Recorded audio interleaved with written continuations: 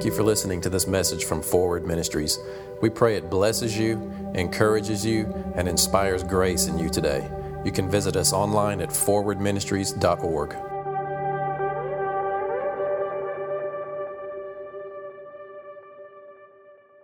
Is it too introspective? Is it too emotional? Is it too much about you? Because sometimes when you sing the truth, and we're all about affirming identity, and every ministry that we have of this church, especially worship, we want it geared toward affirming your identity in Christ. Amen?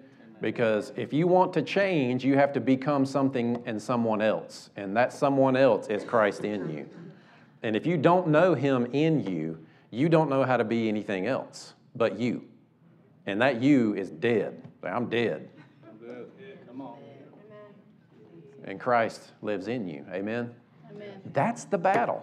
If you're trying to figure out anything about Christianity, it's not about learning different doctrines. It's not about figuring out, memorizing the order of the books.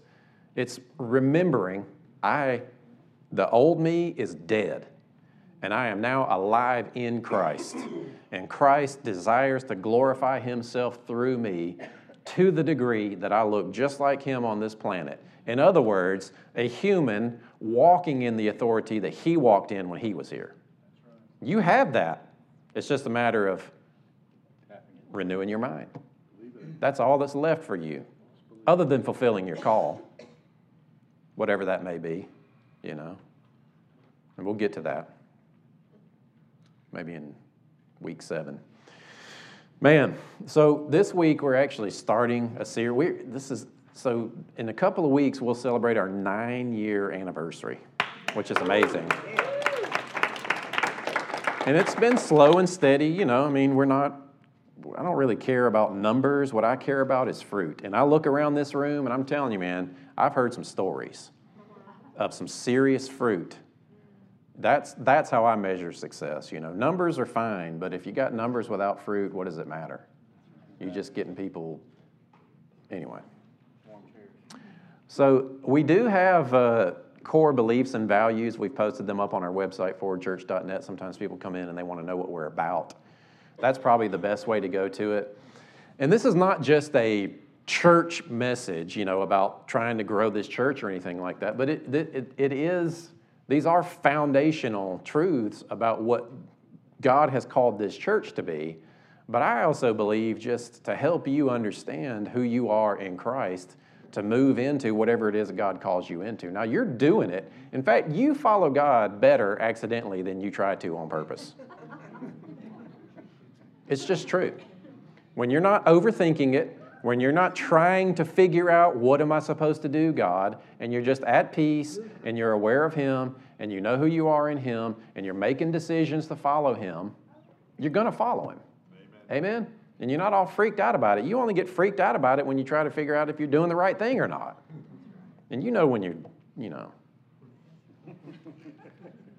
Gosh, I can hear it. I can hear people's thoughts sometimes, and it's like there's so many little holes that people want to jump. Well, what about this? What about this? You pray, get spiritual. You hear the Holy Spirit. So this series, we're going to spend a couple of weeks looking at it. I kind of view it as it's like marriage counseling for you and God.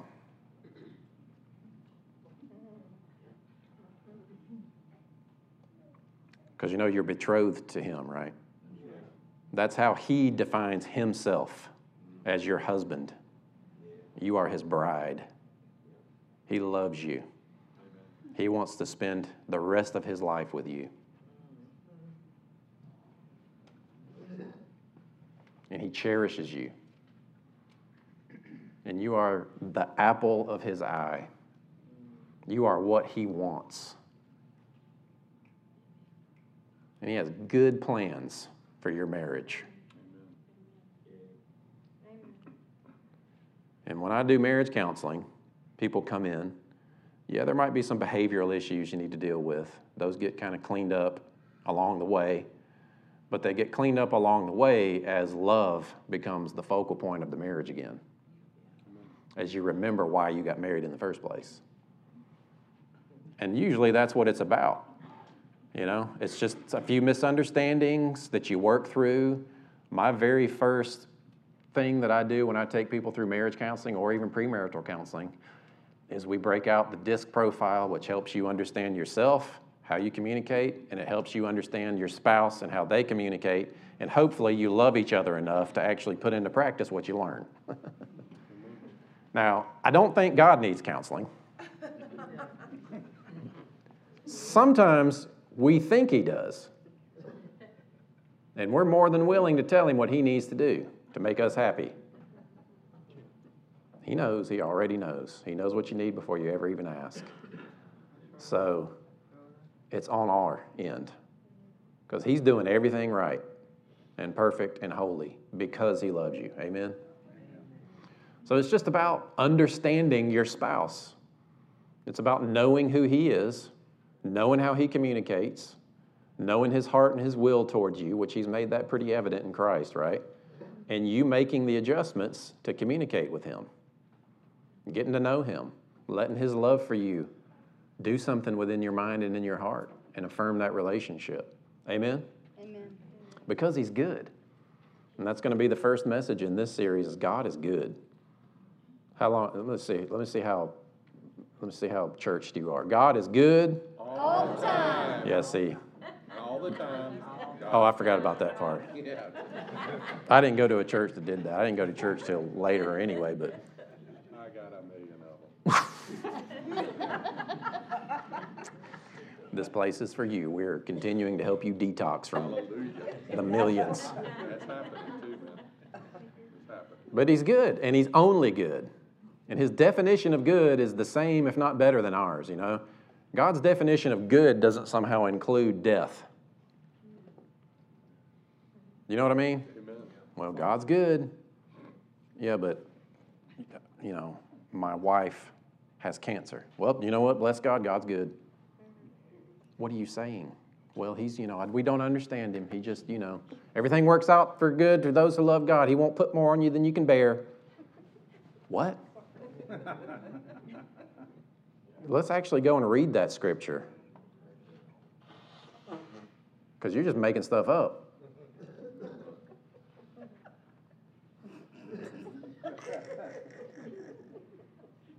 How many of you have been confused by the scripture, God won't put more on you than you can bear? Do you know why you've been confused? Because it's not in the Bible. It's not what it says. I tricked you. Sorry. We'll get there. I'm going to cover that in just a minute. But I'm just kind of letting it settle for a minute. But let our hearts remember what we're doing, you know, and that is we're discovering who we are as his children.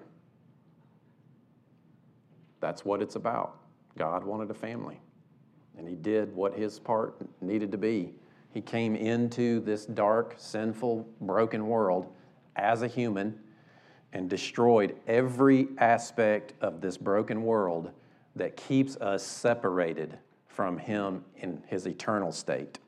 That's what it was about. Amen. God looked at his creation that he gave dominion of this earth to and gave free will to and said, I knew they would mess it up, but I also knew that I would come into that place as them and destroy everything that keeps them separated from me so that if they want it, they can have an eternal relationship with me.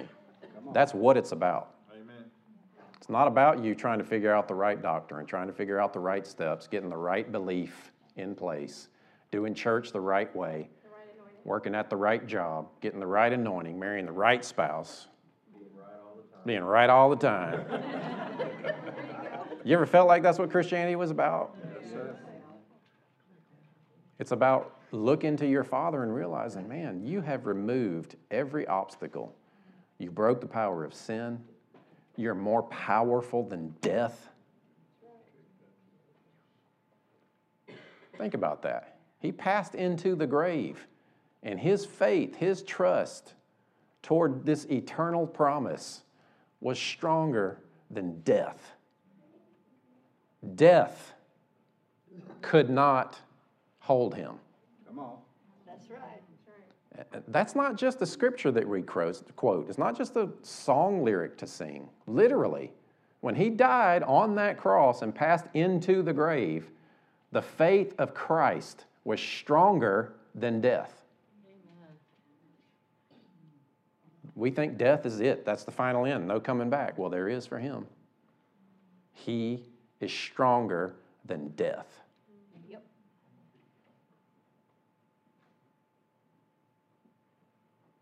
And when you're in him, death can't touch you. You know, unfortunately, we still have these bodies and we still let sin reign, and we're experiencing death. Whether it be a dumb mistake or just the effects of living in this world, you know. But he defeated that. And I'm not just talking about you trying to get healed. I'm talking about you realizing that your God wants you with him, wants you experiencing his life because he's good. Amen. He's better than you think. So much better. Amen. Amen? Amen. There's probably, hundreds of angles we could come at the God is good idea from scripturally. When you think God is good, what do you think? Maybe it's emotional restoration. Maybe it's substance abuse addiction. Maybe it's deliverance from voices in your head. Maybe it's realizing that life is worth living and I don't want to give up anymore. Don't know what I'm going to do, but I trust God. What is it? What does his goodness look like to you? Maybe he's leading you to a better paying job. Maybe he's helping you just be at peace with yourself and life. He's good. He looks at you and he says, I don't need anything else. You're in Christ. You're lovely to me. You're my bride that I adore and cherish, and I have cleansed you with my blood to make you acceptable to me. Done.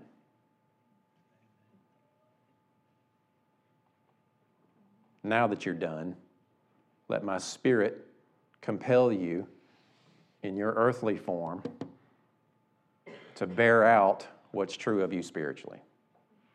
Amen? Amen. And so much of experiencing God is just really knowing who he is. Who is he? Knowing his character. Knowing who he is and who you are in this relationship with him. And he's good. So today, I'm going to get a little technical here. Y'all okay with that? With a couple of these passages. I've gone over this before. I love going over these scriptures, but I want to deal with the idea of tests and trials and temptation and all of that kind of stuff. Now, if you're interested, I will post in our Facebook church group a series called Is God in Control? And I go through that in a lot more detail. This series, we're gonna make a lot of resources available because we want this church to be an equipping center for you. What we are supposed to be doing is making disciples. And what all of us that dedicate our time and are on staff, what we want to do are just have resources in place for you to engage your heart and mind with, to be equipped so that first off, you're just at peace with your life, following God, knowing that he loves you, and that's enough. But then also equipped to have these kinds of conversations because the world does not know God, and a lot of the Christian world doesn't know God, his character. They don't, people get really nervous when you start talking about God in the New Testament and the fact that the old covenant was fulfilled. Well, yeah, but you got to preach the whole counsel of the word, brother. Okay, well, but what covenant are you in? Well, yeah, but you can't just throw out. No, we're not throwing it out. We're putting our relationship with God fully in the perspective and in the place where God defines it, and that is in Christ. Amen? Amen? Amen? Amen. In Christ. That's the filter. In Christ. Does that mean sin's okay? No. No. Does that mean you just, eat Cheetos and drink beer and wait for the rapture?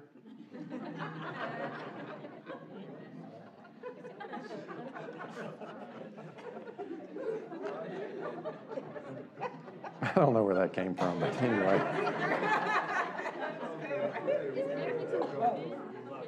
Somebody said, depends on what kind of beer it is.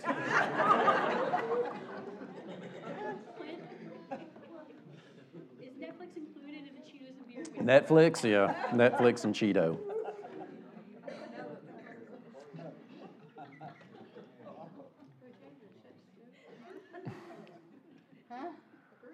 So here's the technical part, okay?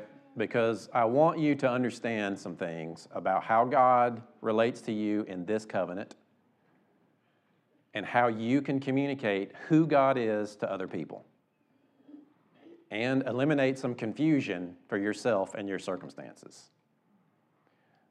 Like I said, I go through it in a little bit more detail in that series, but I'm going to cover it, pretty thoroughly here. It's funny because the way that we understand a particular doctrine, like temptation or trials or tests or sovereignty in general, you do have to go to the Word of God. And you look at it everywhere that it's addressed in Scripture.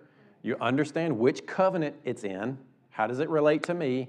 But what does the Bible say about it? And it's interesting, there are just a few areas that the Bible addresses the idea of tests and trials and temptation.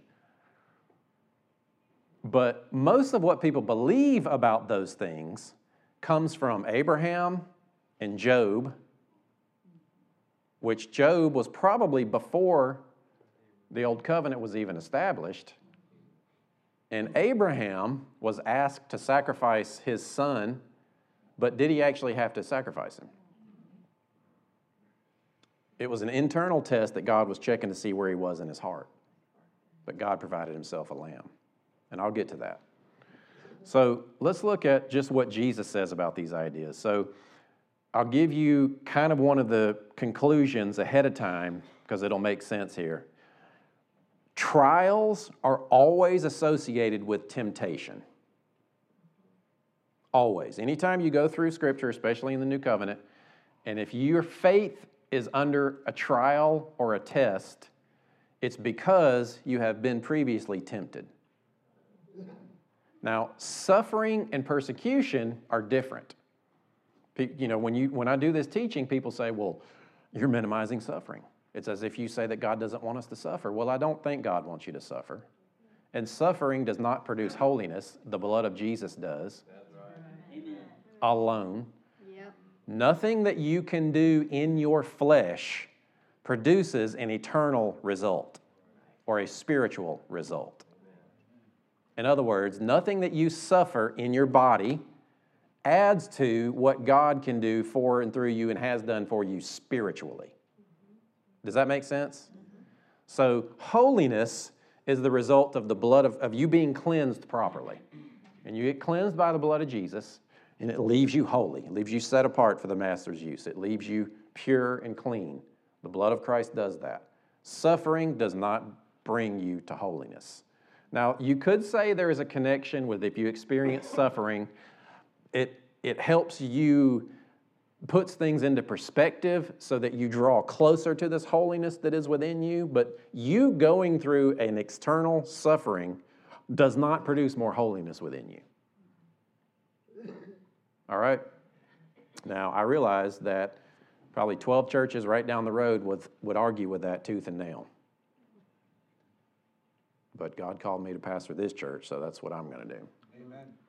All right, so temptations, trials are always associated with temptation. Now, if you follow God and you say yes to your calling, like the disciples in the beginning, and they were called into places, and Jesus told them, he said, look, you're going to go to places, you're going to suffer terrible things. And Paul addressed, he's like, I've suffered these things for you.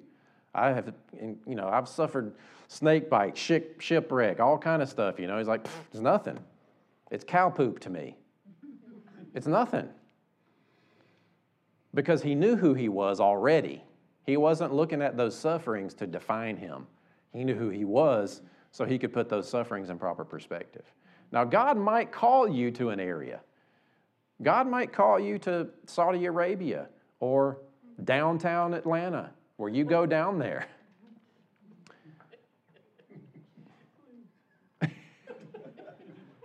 somebody, God might call you to the streets where you get hurt physically. He might call you to an area where, there's not much money to be made. And you know what I'm saying? God might call you into an area where you saying yes to that area, you then experience some external challenges and difficulties, maybe even the losing of your life. But that does not produce the holiness of God within you. That's just you saying yes to God, following Him into whatever He would lead you into for the purpose of bringing the gospel to that area. You might just happen to experience some suffering along the way. That's all it is. You see the difference? A test and a trial. Now, so persecution, you might experience as well. God's not persecuting you. God's not looking for ways to cause you to... We're not Buddhists. We're not trying to figure out how to lose our ego to be more free from the karmic cycle. Buddhists believe that when you're suffering, embrace it because it's making you more pure and it's eliminating things about your ego that you're holding on to about this life. That's what a Buddhist teaches. Christianity has adopted that if you're suffering, it means that you're holding on to this world too much and you need to let it go. That's not how God defines suffering. The only suffering you might experience that's God ordained is if you face challenges as you're saying yes to His call. Does that make sense? Yeah. Persecution, that's pretty obvious what that is. You're out there preaching the gospel, people come against you. But tests and trials are slightly different. So here's what Jesus says, Matthew 6:13.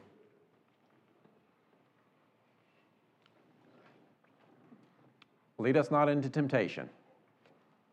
If Jesus prayed, lead us not into temptation, and Jesus fully represents God, Jesus is God in the flesh, do you think God wants you to be tempted? No. If Jesus prayed, God, don't lead us into temptation, do you think God would want you led into temptation? No. I'm just applying a little bit of logic here. I don't know. It makes sense to me that He would not want you led into temptation if Jesus said, don't lead us into temptation. But deliver us from the evil one, for yours is the kingdom and the power and the glory forever. Amen. Next one, Matthew 26:41. Watch and pray that lest you enter into temptation. Or watch and pray so you won't enter into temptation. Again, Jesus is against being led into temptation. The spirit indeed is willing, but the flesh is weak. All right? 1 Corinthians 10. And we're going to look at 1 Corinthians 10:13. Now, here's what if you don't get a whole lot out of this, I want you to remember this, okay? 1 Corinthians 10:13 and James 1:13. Those are very connected, and I'll pull it all together here. But when you leave out of here and you have this conversation with people, because people will say, well, I just don't understand what God's doing. He's really putting me through the ringer right now. You can say 1 Corinthians 10:13, James 1:13. I don't have to memorize it. I'm going to open it. Here we go. And you help them. You realize you help them. All right? So watch this. And we're going to jump right to James 1:13, and then I'm going to jump back. So no temptation. And you already know what Jesus thinks about temptation, right? Don't go there. No temptation has overtaken you except that which is common to... Now, some translations actually translate temptation as trial. Anybody have a translation that says trial or test? Or some, I think it even says... Yeah, trial and test are the other two. So, no temptation has overtaken you except what is common to mankind, and God is faithful. You got to really understand how this stuff is written, all right? When he starts talking about you facing a temptation or a test or a trial, and I'll show you how that gets translated like that. It's talking about when you face depression, when you face addiction, when you face fear, job loss, debt, those thoughts that you don't want in your heart and mind, when you face those things, that's what he's talking about. That when life happens, so to speak, God's faithful. You see that? You see the logic where he starts to take you? When you're in the middle of something, when life happens, God is faithful. He will not let you be tempted beyond what you can bear. That is what gets misrepresented as God won't put more on you than you can bear. Does it say God is putting it on you? No. Okay. So He won't let you be tempted beyond what you can bear. But when you are tempted, He will also provide. Does it say when He tempts you? No. It says when you are tempted, yes. He will also provide a way out so you can endure it. James 1:13, flip over there. Wait, leave it, go back 1 second, sorry. It kind of sounds like He's bringing the temptation or the trial and the way out, doesn't it? I mean, some might read that. You might be looking at that thinking, well, it says He brings both. He's bringing the temptation and the way out. He's going to see if you pass the test, right? I mean, worldly logic, that would make sense. However, same word, James 1:13. Let no man say when he's tempted, I'm tempted of God. For God cannot be tempted with evil, neither tempts He any man. The word tempted is the exact same word in the Greek. It's 3986. This is so important. I don't want to rush past this. This is not just some technical little thing to look at. There is a phrase that's used in cliche Christianity that says, God won't put more on me than I can bear. He won't allow more to come on me than I can. He's going to put this on me right until my breaking point, and then He's going to help me. Have you heard that? Have you believed that? Yeah. It is unscriptural. Scripture itself denies that. Here it's saying when the temptation comes, God makes a way of escape so you can endure it and bear it. The least you could say is He wants you to bear it, but why would He make a way of escape if He wanted you to bear it? You know what I mean? Amen. Yeah. Amen. But then very clearly, don't say it's from God. 1 Corinthians 1:13, when the temptation comes, because God is faithful, He will make a way of escape. James 1:13, and oh, by the way, don't say it's from God.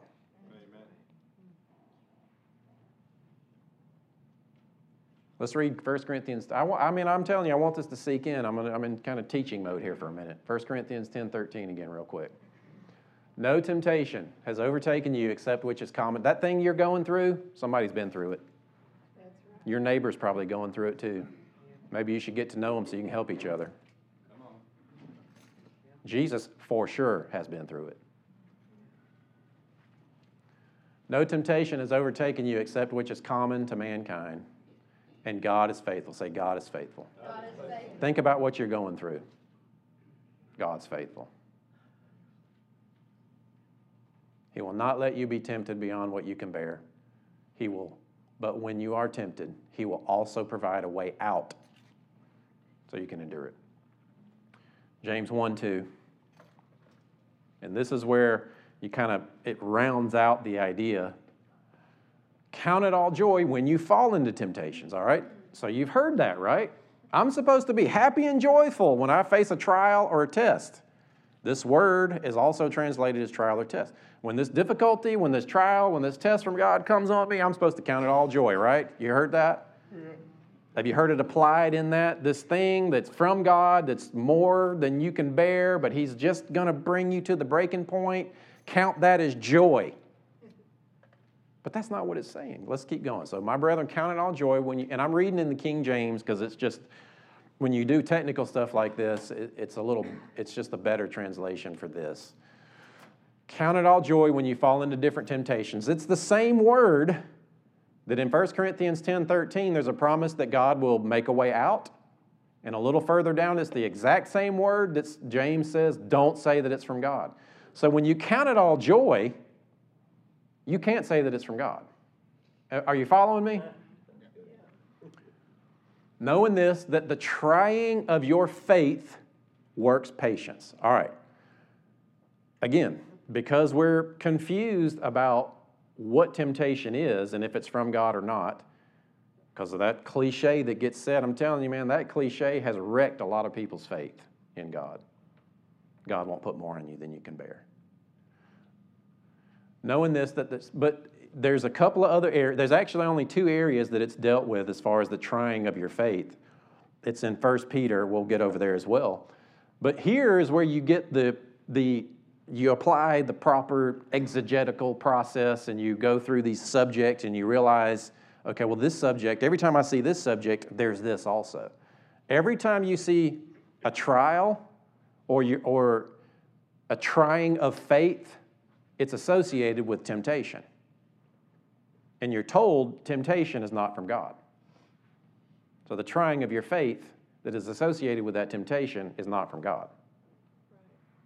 Well, but it says that God tests our hearts, and God tested Abraham. Okay, that's a different word. We'll get there. Are you following me? All right. Am I boring you? No. Get over it. All right. Patience. What is patience? But in that list, what is patience? What is that list? Fruits of the Spirit. Fruits of the Spirit. Patience is a fruit of the Spirit. Are you sure it's not a fruit of you suffering in the flesh? Not one time in Scripture are you taught that patience is the result of you suffering in the flesh or you passing a test. Patience is a fruit of the Spirit. Because God is faithful, when you are facing a test and you are tempted, you need the spiritual fruit of patience.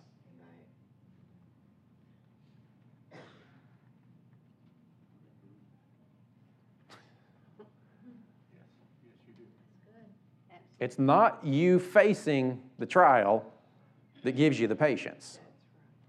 That's the expected fruit that you should be eating when you're facing that trial. Because He's faithful. Amen. Verse 4.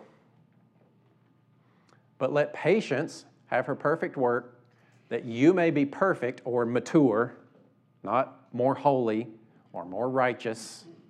There's a doctrine, progressive righteousness or positional righteousness or progressive holiness. Now, you want holiness and righteousness to progress from your spirit through your heart into your soul and your mind and your actions, of course.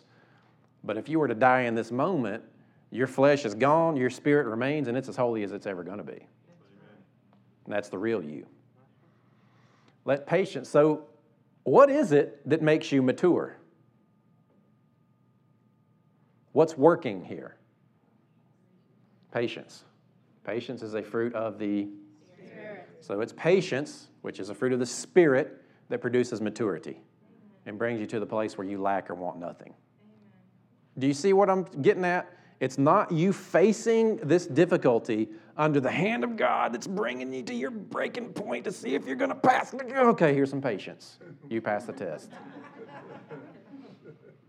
But that's how God's taught. That's what people think about God. That is not your husband. Would you want to stay married to a husband like that? Think about it.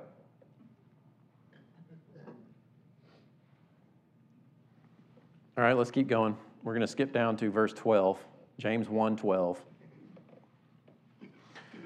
Blessed is the man that endures temptation, for when he's tried, there again, temptations produce trials. And you're going to love where temptation comes from, let me tell you. Blessed is the man that endures temptation, for when he is tried. Now, in 1 Peter, when it says that God tries our hearts, it's a different word. And it's a different process. It's an inward thing. Just so you know, I mean, those of you that know the Bible and you're jumping ahead. Blessed is a man.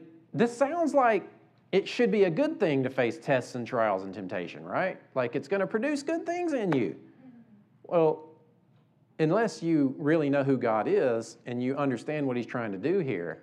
See, James is interesting because he looks like he contradicts Paul because a little further he says that you're saved by your works. And it sounds like a contradiction to Paul saying you're not saved by your works. But what James is doing is he's addressing the carnal effects of what salvation should do in your life. Paul pretty much addresses the spiritual realities, your identity. James addresses what the fruit should be. I mean, I got a whole nother series on that too if you want it, where I can post it in there. Blessed is the man that endures temptation, for when he is tried, remember, we're getting there, sorry. Blessed is the man that endures temptation, for when he's tried, he shall receive the crown of life, which the Lord has promised to them that love him. All right, stay there for just a minute. Another technicality here, all right? Who gets the crown of life? Look at it. Who gets it? Those that love him. How do they get the crown of life?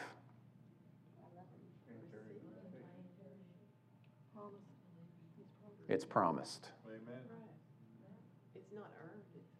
It's promised. A works righteousness, legalistic mentality says you get the crown of life if you endure the temptation.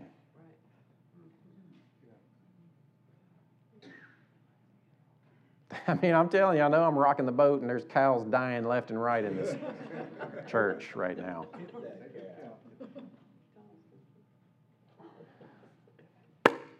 God promises you the crown of life because you love him.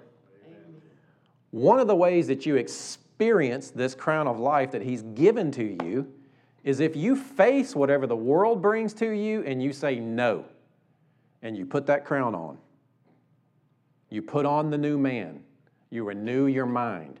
See, here is where you start realizing there are other things that are taught in Scripture that are not separate doctrines. They're just said different ways, but the application is the same, all right? So you're transformed by the renewing of your mind, right? You are to put on the new man, put off the old. This is the same process. When you face those trials and difficulties and those challenges, trust God for patience, and as you are patient in the midst of all this, it's almost like you're like Elijah hidden in the cave, right?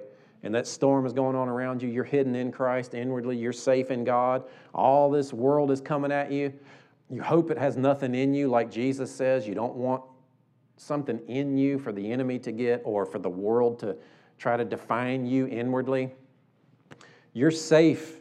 You're promised the crown of life. And when this stuff comes at you and you say no to it and you don't choose it and you don't let it define you, you are experiencing this crown of life because you love God. Amen.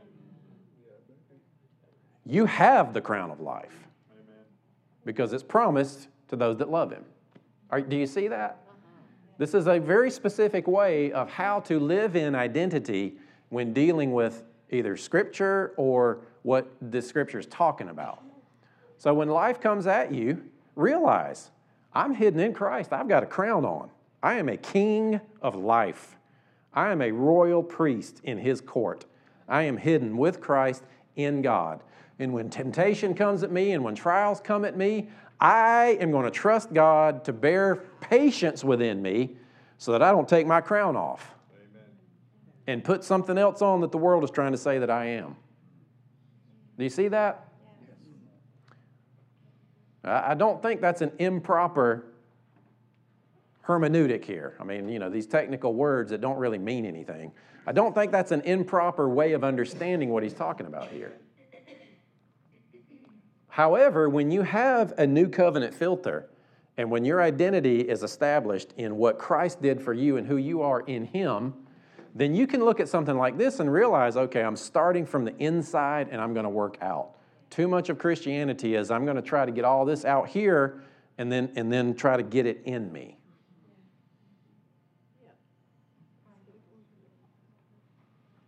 Verse 13. Now, then it's not enough just to say, don't say it's from God. Then he keeps going.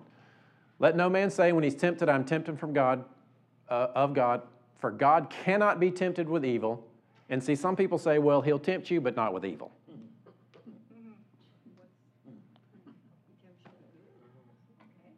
He doesn't tempt at all.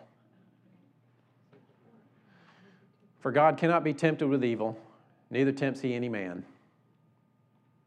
Next verse. But every man is tempted when he's drawn away of his own lust and enticed. Uh-oh. Brethren, count it all joy when you fall into temptation. Because when you endure it, you're going to experience that crown of life. Don't think it's strange, this temptation and this trial that's coming against you, because when you are tempted, God will show you a way out so that you're able to bear it. Don't say that it's from God. Amen. All I'm doing is addressing every scripture that uses that word.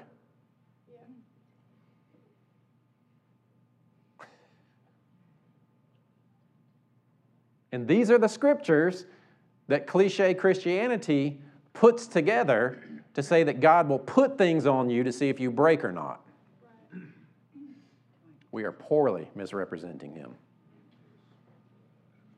And it's not that, all I'm doing is reading some scripture, maybe with a particular filter, New Covenant filter, but is this confusing to you, or is it kind of some things clicking for you? You mean that thing that I'm supposed to count joy, that's going to cause me to choose patience so that I will experience this crown of life that I've been given, and that thing that God has promised to help me out of when it's almost too much for me, He's going to make a way of escape. You mean that thing is my fault?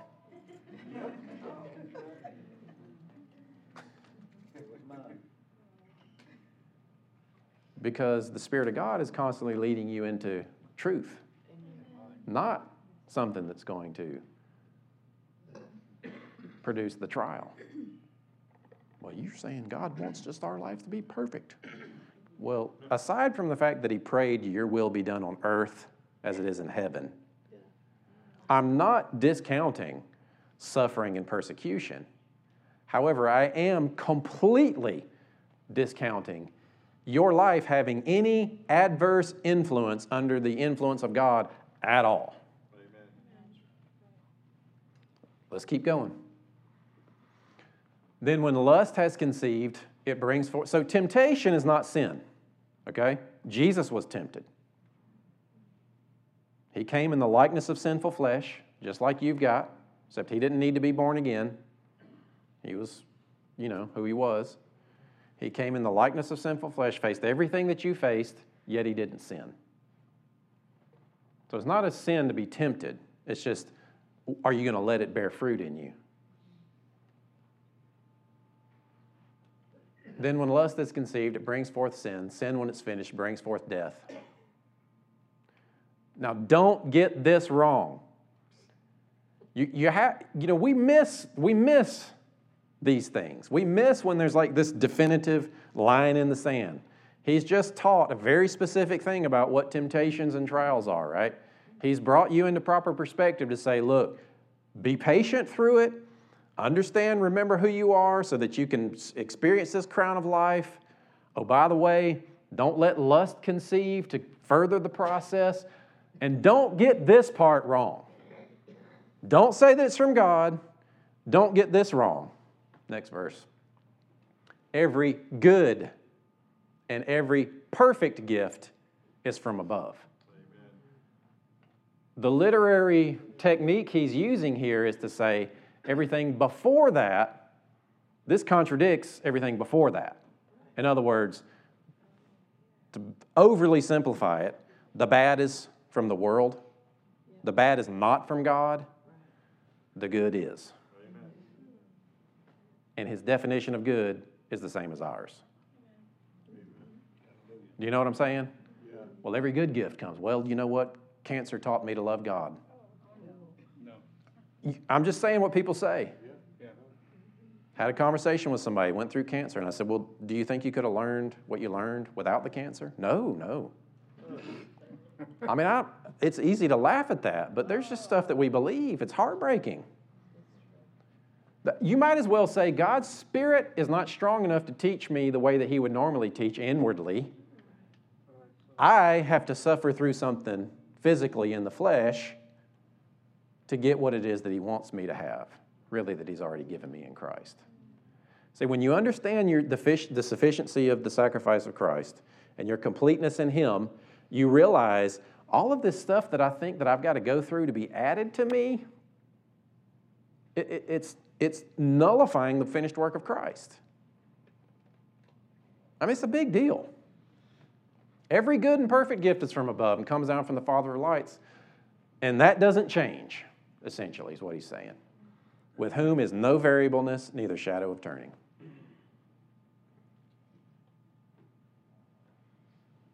What do you think? That's good. I know it's technical, I know it's a lot, and I know that if you were to get in a conversation with somebody that says, well, you know what, God's just not, he's not going to put more on me than I can bear, you know that they're misquoting 1 Corinthians 10:13, and then you can jump over to James 1:13 and say, but don't say it's from God, because he says don't say it's from him. It's the good stuff that comes from him. But people will then say, well, I think, well, I believe, well, I went through this and I learned circumstantial theology. There's not a whole lot you can do with that. Just make sure you don't think that way. Make sure you don't encounter Scripture and then say, well, I don't know about that. This is what I believe. I mean, you don't have any ground to stand on at that point. That, you know, we've just taken the conversation from actually standing on who God has revealed himself to be in the revealed word to teach our minds and our hearts how to properly see him into a place of just opinion. Most of Christianity, in the parts where it really matters, there's just too much opinion. It's got to be built on the word. Are you with me? Yes. 1 Corinthians 10:13, James 1:13. That thing you're going through, it's not from God. That thing you're going through, he's making a way out because he's faithful. Amen. Do you believe that he's faithful? Yes. See, because here's where the rubber meets the road. It's like, all right, my excuses are gone now. Thank you very much. Now what do I actually believe about God? Do I believe he's faithful? Do I believe he loves me? See, this is where you get back to the relational element of experiencing him. Who is he? I feel like I woke up one morning and I looked over and I didn't recognize him anymore. I've heard that in marriage counseling a lot. People get years down the road and they're like, I don't even know who this person is anymore. We do that with God. Remember who he is. Remember what he's done for you. Amen. Remember who you are in Christ. Remember this union you have with him. It's all about that. It's all about what he chose to do through Christ, for you, through you, in you, to you, with you. Amen? Amen. You can trust him. Some of you are facing some stuff, I know. It's not from God, but he's faithful. Yes, he is. It's not from God, but he's faithful. The world is broken. It's not too late. I feel like I'm about to give up. Maybe that's when God comes in. Don't think that way. Realize you're hidden in God. You're complete in him. He's faithful. He who began a good work will complete it. Come on. You can trust him. He's not bringing hardship to you. He's not endorsing it. He loves you. He has good plans for you. And even if you think it's too late, it's not. Amen. You are breathing. God is big. He's faithful. Are you going to trust him? And are you going to let him do it his way? Just make that decision. Father, I trust you. Just tell him I trust you. Thank you that you're good. Thank you that you're not allowing this stuff into my life. You're trying to deliver me from it. And I trust you. Now just take another second and let hope come up. It's been a long time, baby. Hope. I don't understand. I don't know how it's going to work. I don't know what he's going to do. I don't know. Well, you know hope. Hope. And my hope is in God. If God were to appear in front of you in your relationship, in your situations, in your circumstances, and God Himself were to put His finger on it, what would happen to it? Hope, even in uncertainty. Holy Spirit, I yield to you. I thank you for your goodness. I thank you for your peace. I trust you. Just tell Him again, I trust you.